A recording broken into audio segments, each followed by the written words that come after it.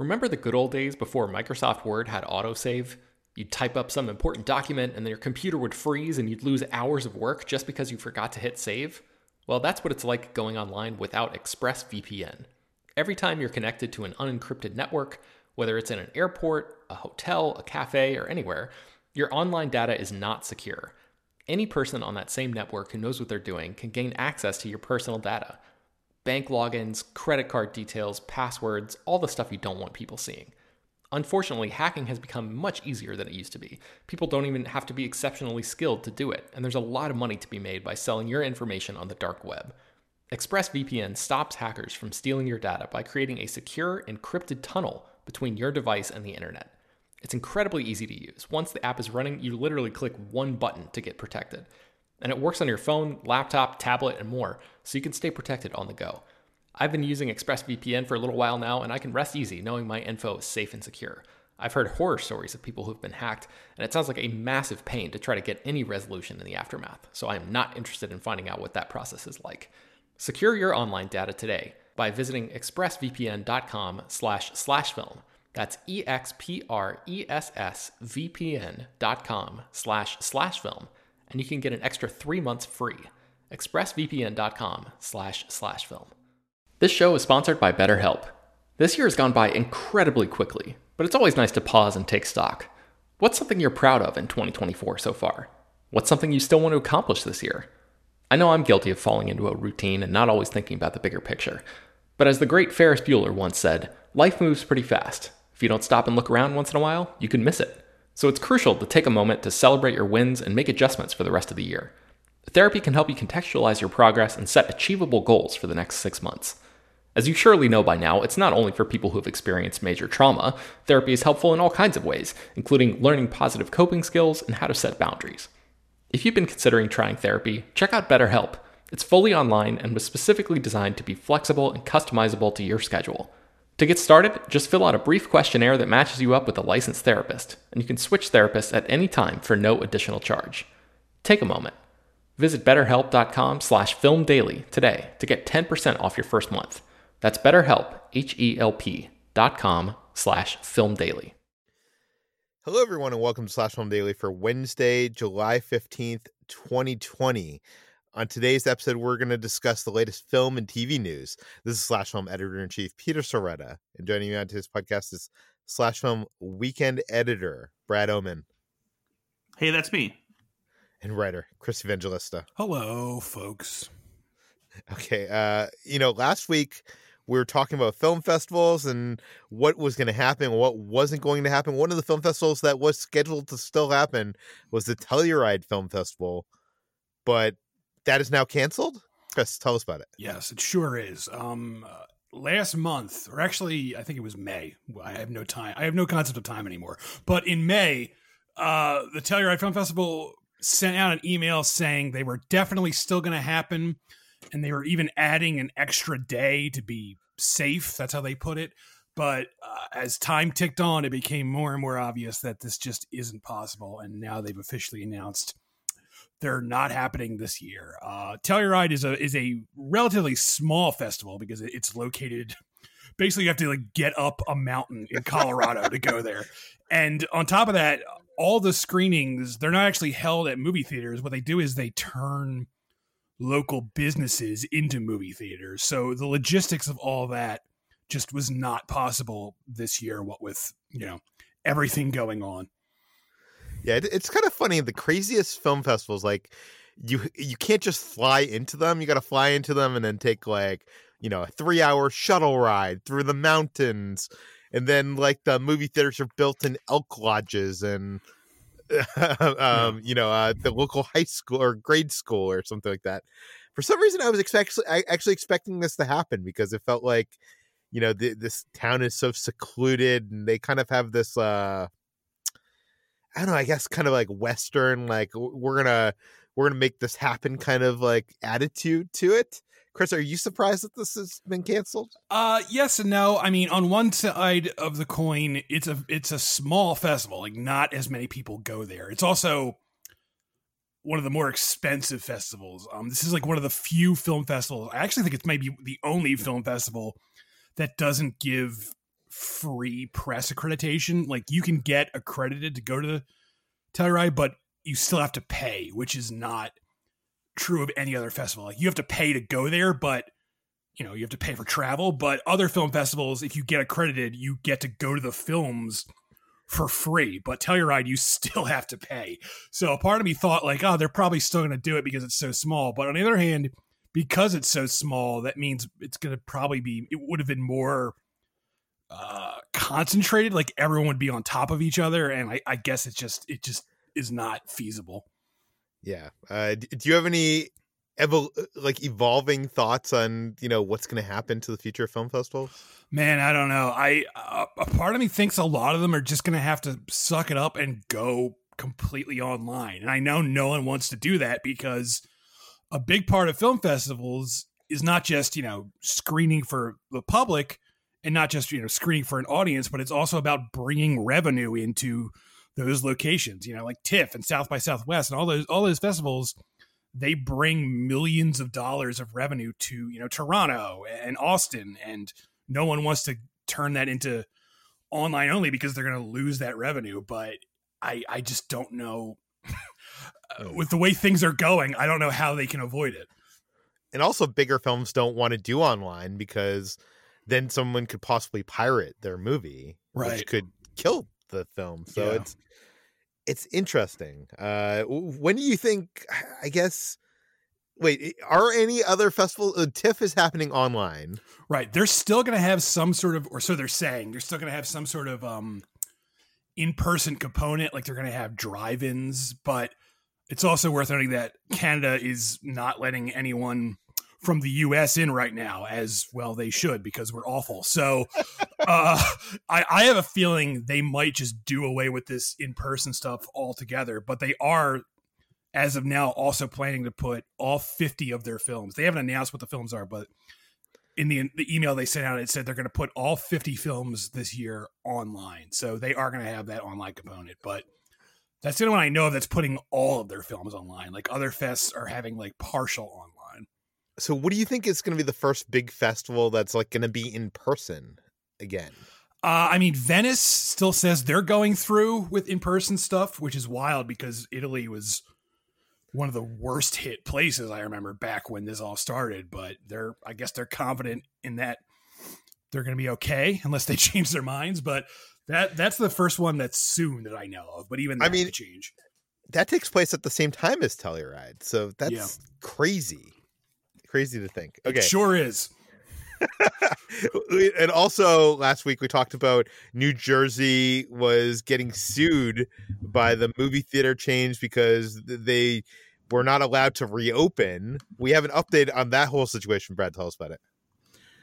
Yeah, so the reason that the movie theater chains and the National Association of Theater Owners was filing a lawsuit against New Jersey was because they didn't think that it was fair that places like libraries and churches were allowed to reopen, but movie theaters were forced to remain closed.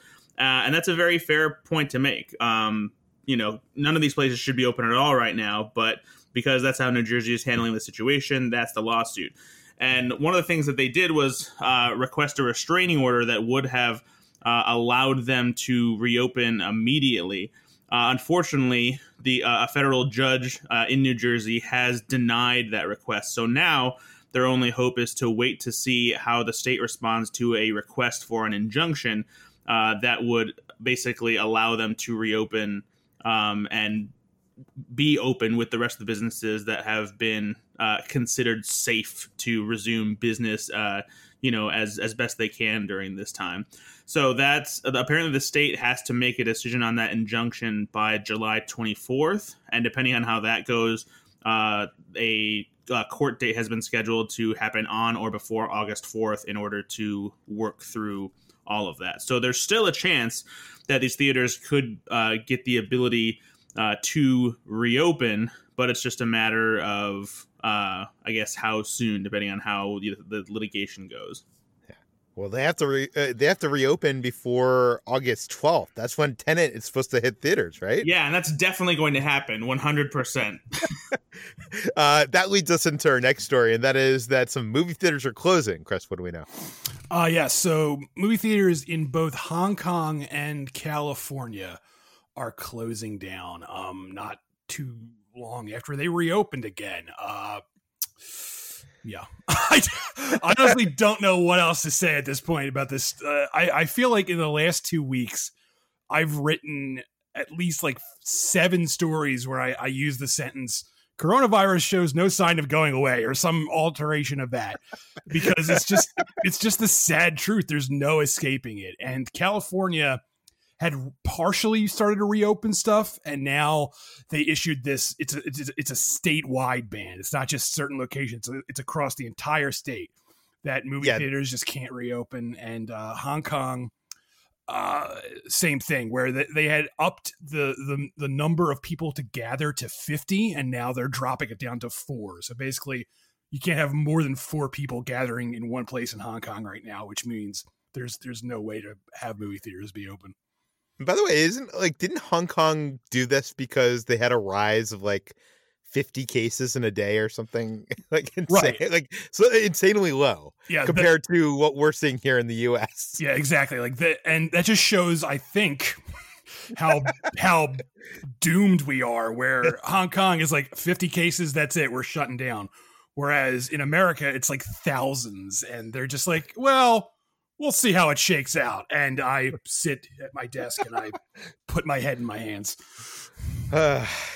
Here in California, they this is part of a whole thing issued by the governor. He's closing down all indoor things. So like indoor malls. I went to a mall this past week to grab some of the new ornaments at Hallmark. So indoor malls are now closed. Indoor restaurants, bars, anything like that is closed. So that includes movie theaters. So now that all movie theaters are closed in California, what does that mean for the possible release of Tenet and films like Mulan? It means it's even more unlikely than ever. Los Angeles in particular is a huge box office market, and I think Tenet needs to make like $800 million to turn a profit. And if it can't open in LA, there's no way Warner Brothers is going to want to roll that out in August. So you should probably expect the Tenet release date to change again. Well, good thing they didn't put the release date on the poster, the re-release poster that just says coming to theaters or something. I think they did actually put out a poster after that with the August date. So they're gonna. I feel like those are gonna be like collector's items one day. Like I have the Tenet poster that has the July date on it. I have the one with the October date on it. It's just gonna like people will be trading Tenet posters in the wasteland. They should just release a poster that has an area at the bottom where you can just write dry erase marker with the date. Yes. How are we going to solve this, guys? I know we're just a bunch of guys on a movie news podcast, but like, how does it, like, I guess we need some kind of national declaration, right? Like we need like masks to be required everywhere, 100%, or you'll get a big fine, or like I think that has to be what has to happen, right? I mean, for boiling it down to brass tacks, we need actual. Oh my, we need actual. Wait, Chris, are you being hailed by aliens? I guess so. I don't know what that was. Sorry, that's my alarm. It's the Close Encounters of the Third Kind theme. But yeah, I was going to say we need like actual leadership in this country, and we sadly don't have that. So until we have that, and until we have, it hammered home for everyone that they have to start wearing masks, I don't see the solution here. And then, the other solution is, all right, one day we'll have a vaccine, but then we're going to have to worry about anti-vaxxer people who, are insane and think the government wants to give us vaccines to insert microchips into our blood, and then we're gonna have to deal with that. And it's I don't want to be so doom and gloom and say like there's no hope, but every day it feels less and less likely that things are going to be okay again. And I would like that to change sometime soon, please. Did you see this video? It's on YouTube. I put it in our Slack channel. I'll put it in the show notes. but it's these two guys that went to Huntington Beach in California, which is Huntington Beach, for anybody who doesn't know, is kind of like the Florida of California, I guess is a way to say it. And, you know, there's a lot of people there that are right-leaning. They don't believe in masks. And these two guys are, they have a box full of masks, and they're trying to give out these masks for free to everybody that they see that are not wearing masks. And it is, I want to say it's hilarious, but it's more depressing than hilarious. Like, just the reactions and people that actually believe, you know, what you said, like that, you know, this whole thing is a conspiracy and they're just trying to control us, and people not wanting to wear masks. It's really depressing is what I'm saying, I guess. Oh yeah. Yeah. That video pissed me off. Yeah. And I also read an article somewhere, I'm not sure where, but it was like, if everybody in the United States wore masks for, like, I think it said 3 weeks, we'd be like through with this. It's the director of the CDC said that if everyone wore masks for 4 to 6 weeks, that we would be able to drive the pandemic into the ground. And like, we could have been there at this point if everyone had just been doing it to begin with. But no, everyone is selfish. It infuriates me that even the CDC in the beginning were like, masks are not important. Right. I mean, yeah, this whole thing has been mismanaged from the beginning, but you live and learn, unless you don't live, and then you die. Yeah. Well, for those of us living, we're waiting for Hollywood to go back into production here in California on new movies and TV shows. Brad, what is the update on that? Well, Hollywood isn't really picking up production in film or TV on a major scale just yet, simply because California is still dealing with a lot of coronavirus struggles. Just earlier this week, Governor Newsom announced the closure of movie theaters and restaurants and bars statewide all over again, and 30 counties, including Los Angeles, have even stricter closures for churches and salons and whatnot.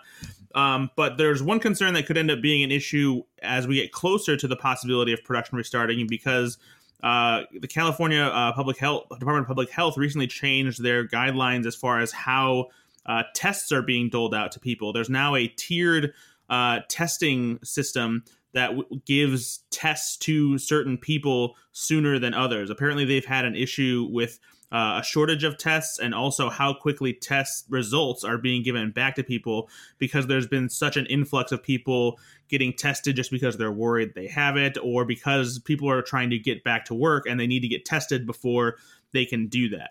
And the reason this could be a problem for Hollywood is because, as it stands, the first 2 tiers are for people who are hospitalized with COVID symptoms, or people who have COVID symptoms who need to be tested to see if they have it, or maybe asymptomatic.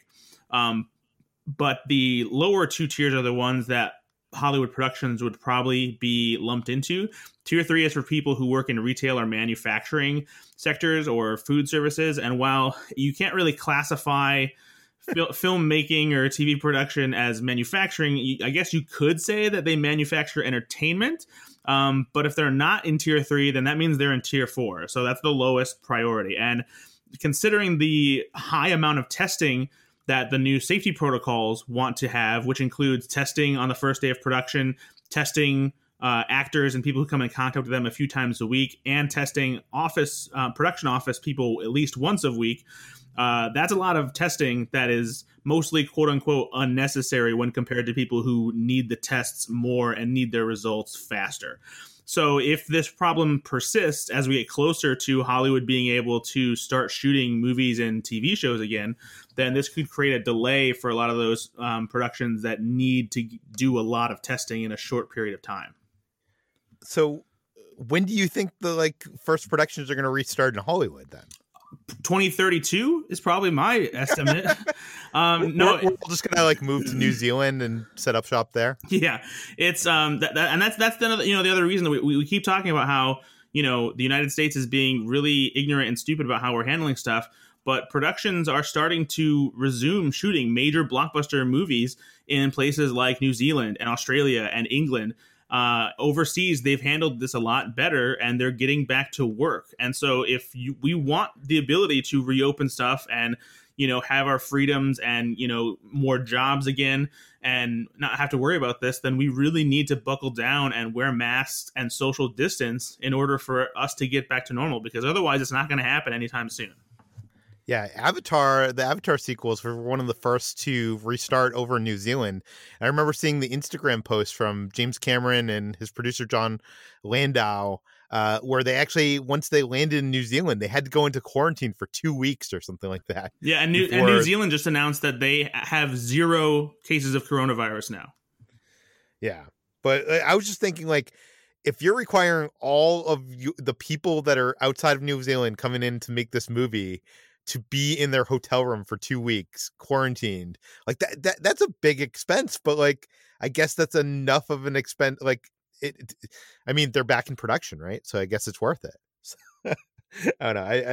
I just can't imagine, like, James Cameron, stuck in a hotel room for 2 weeks, like, looking at his iPad or something. Okay, let's move on. Let's talk about, I guess, a film project that has just been announced. This is a reboot of Fletch.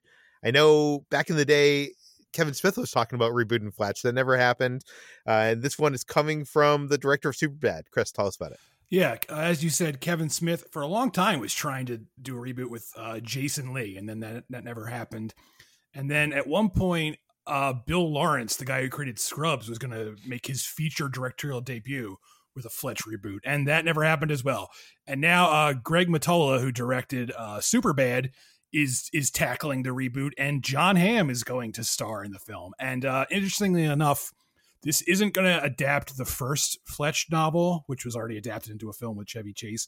This is actually adapting the second book, at least the second published book in the series. The Fletch book series is very weird. There's like 9 books, and after the first 2 were published, the author started doing prequels. So like the order is very, very weird. So like the 4th book published is actually the first book in the series. It's a very strange thing. Anyway, yeah. This is an adaptation of the second published book in the series, which is called Confess Fletch.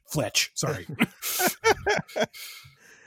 I thought in the beginning you were going to say, and now Greg Mottola is also not going to make a Fletch reboot. I mean, yeah, based on the track record here, I wouldn't be surprised if this falls apart as well, but we'll see.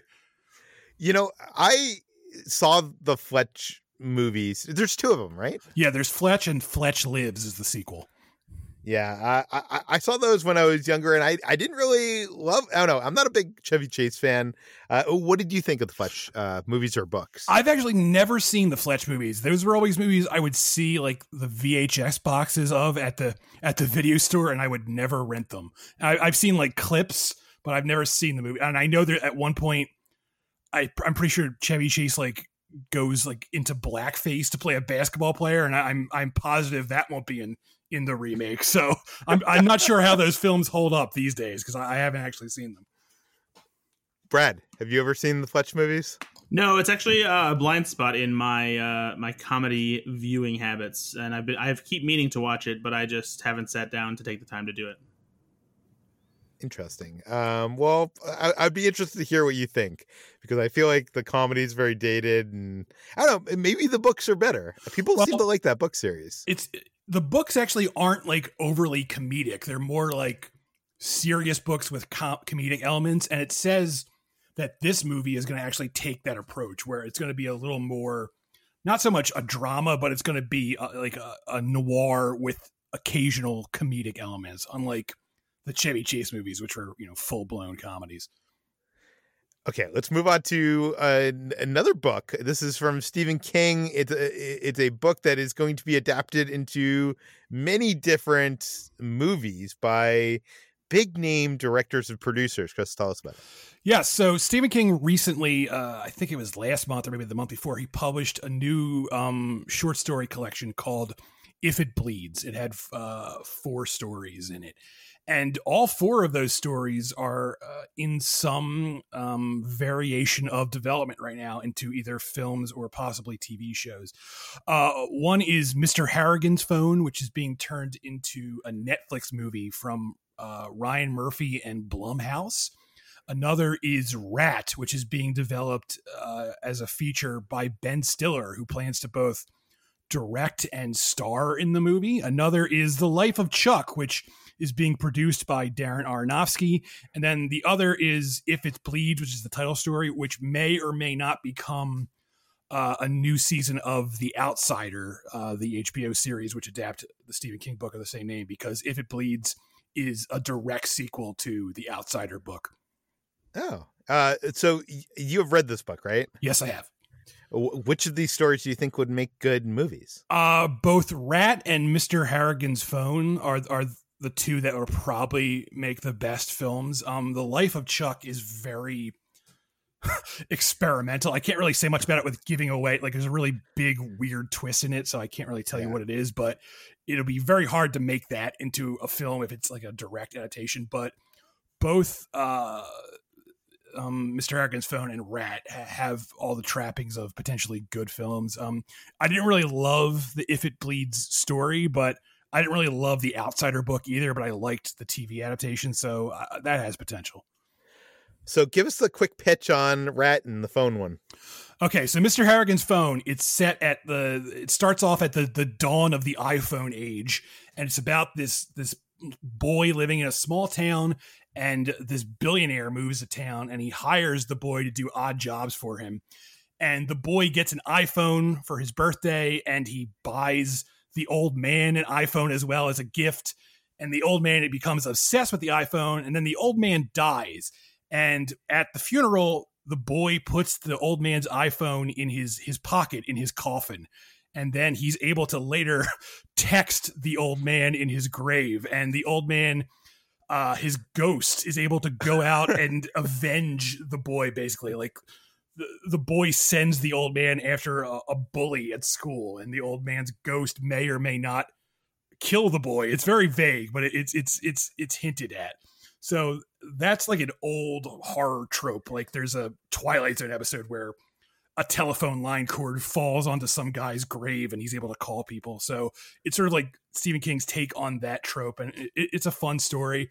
Rat is also fun. It's about a writer who goes away to a cabin to write a novel, and while he's there, he comes down with the flu, and he begins hallucinating that he's talking to a rat who's also in the cabin, and the rat says, "I'll help you finish your book, but it will come with a deadly price." And the man agrees to it, and he thinks he's hallucinating, but then it turns out the deadly price actually ends up coming true. So he starts to think, maybe that rat really did talk to me. And I do like that Ben Stiller is tackling this, because it is, a darkly comedic story, and Ben Stiller can do dark comedy when, he puts his mind to it. Like, The Cable Guy is a particularly dark comedy. So I am kind of interested to see what he does with that material. So that's what we have to look forward to. Ben Stiller in a cabin talking to a rat. Yes, exactly. I just love the idea that, Stephen King, finishes typing out. I imagine, I'm sure he works on a computer these days, right? Yeah. But I don't know. For some reason, I think it's probably because of Misery. I like to imagine him typing on a typewriter, like an old typewriter. And he takes the piece of paper out and he puts it into an envelope and sends it to his agent. And then the agent holds this eBay style, everybody, all the studios and filmmakers gather in a room to, auction off these stories. Oh, I'm sure that's close to what happens, because you can if you just put Stephen King's name on something, people want it. That's where he's at his career. Yeah, he's a brand for sure. Yeah. Okay, let's talk about one last story here. The Matrix, the cinematographer of those movies, has gone on to blame Stanley Kubrick for why the sequels were so mind-numbing. Brad, what is going on here? Well, the reasoning behind this blame on Stanley Kubrick actually comes from the filmmakers themselves, the Wachowski siblings. Apparently, there was at one point a book that Stanley Kubrick was quoted in, where he said that actors basically don't give their best takes until they've done it a number of times, until they're a little more exhausted and they start really giving their best. And for some reason that inspired the Wachowskis to do an extensive number of takes. And so because of that, I guess the process of shooting this movie, which, you know, it's a blockbuster with tons of fight sequences and all this stuff, was just exhausting. You know, they had 276 shoot days, and Alexander Pope says that it's mind-numbing and soul-numbing to do something like that. So yeah, it sounds like maybe they didn't need to heed that advice so closely to make a movie like this. Yeah. Well, do we know for a fact that they were actually taking the advice from Stanley Kubrick? Because he says, like, you know, let's go to take 90 on this one. Is that just them trying to be perfectionists, or like, is he reading into that? Like, does he know that they actually read this Kubrick book? I think since he specifically mentions it, I'm sure that they explained why they were doing so many takes, or that it was discussed at some point. So I mean, it would be a hell of a thing, you know, to make up. And Alexander Pope has worked with a lot of very famous and skilled filmmakers. So for him to, you know, point out something like this, it definitely says something. Yeah, for sure.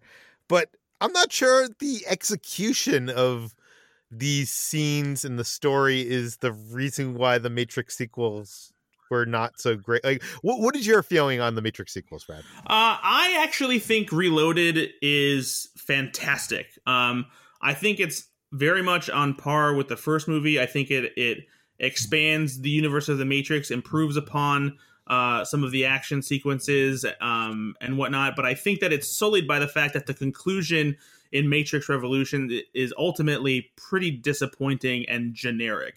I think there are so many cool threads set up in Reloaded where it could have gone in a really interesting direction, but it just turns into this very typical, broad, you know, hero versus villain kind of movie that lets the effects do the heavy lifting.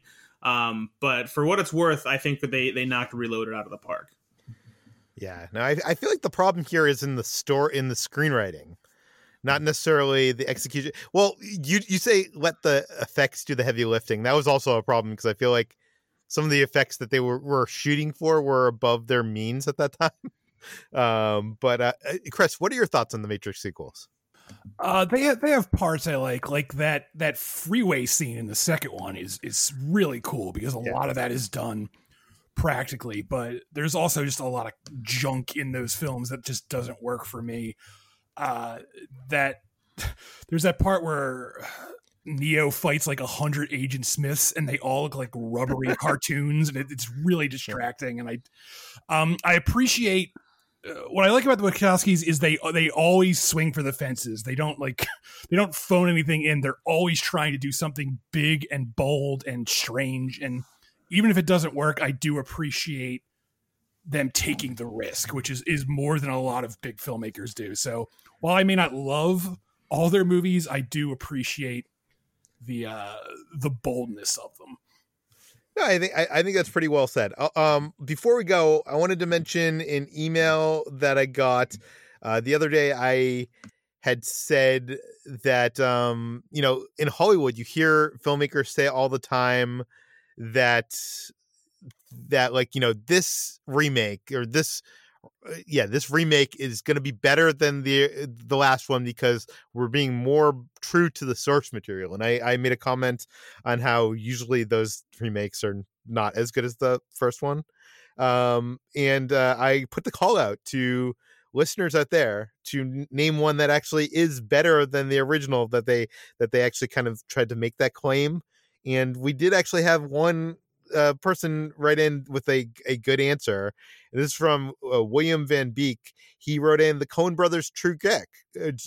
So I think that's probably fair, right? That's probably closer to the source material and is a overall better film than the original. So there you go. Anyways, that does it for today's Slash Film Daily. You can find more of all of our work at slashfilm.com. You can find the podcast on iTunes, Google, Overcast, Spotify, all the popular podcast apps. Please feel free to send your feedback, questions, comments, concerns to us at peter@slashfilm.com. And rate and read this podcast on iTunes. Tell your friends, spread the word, and we'll see you on Friday.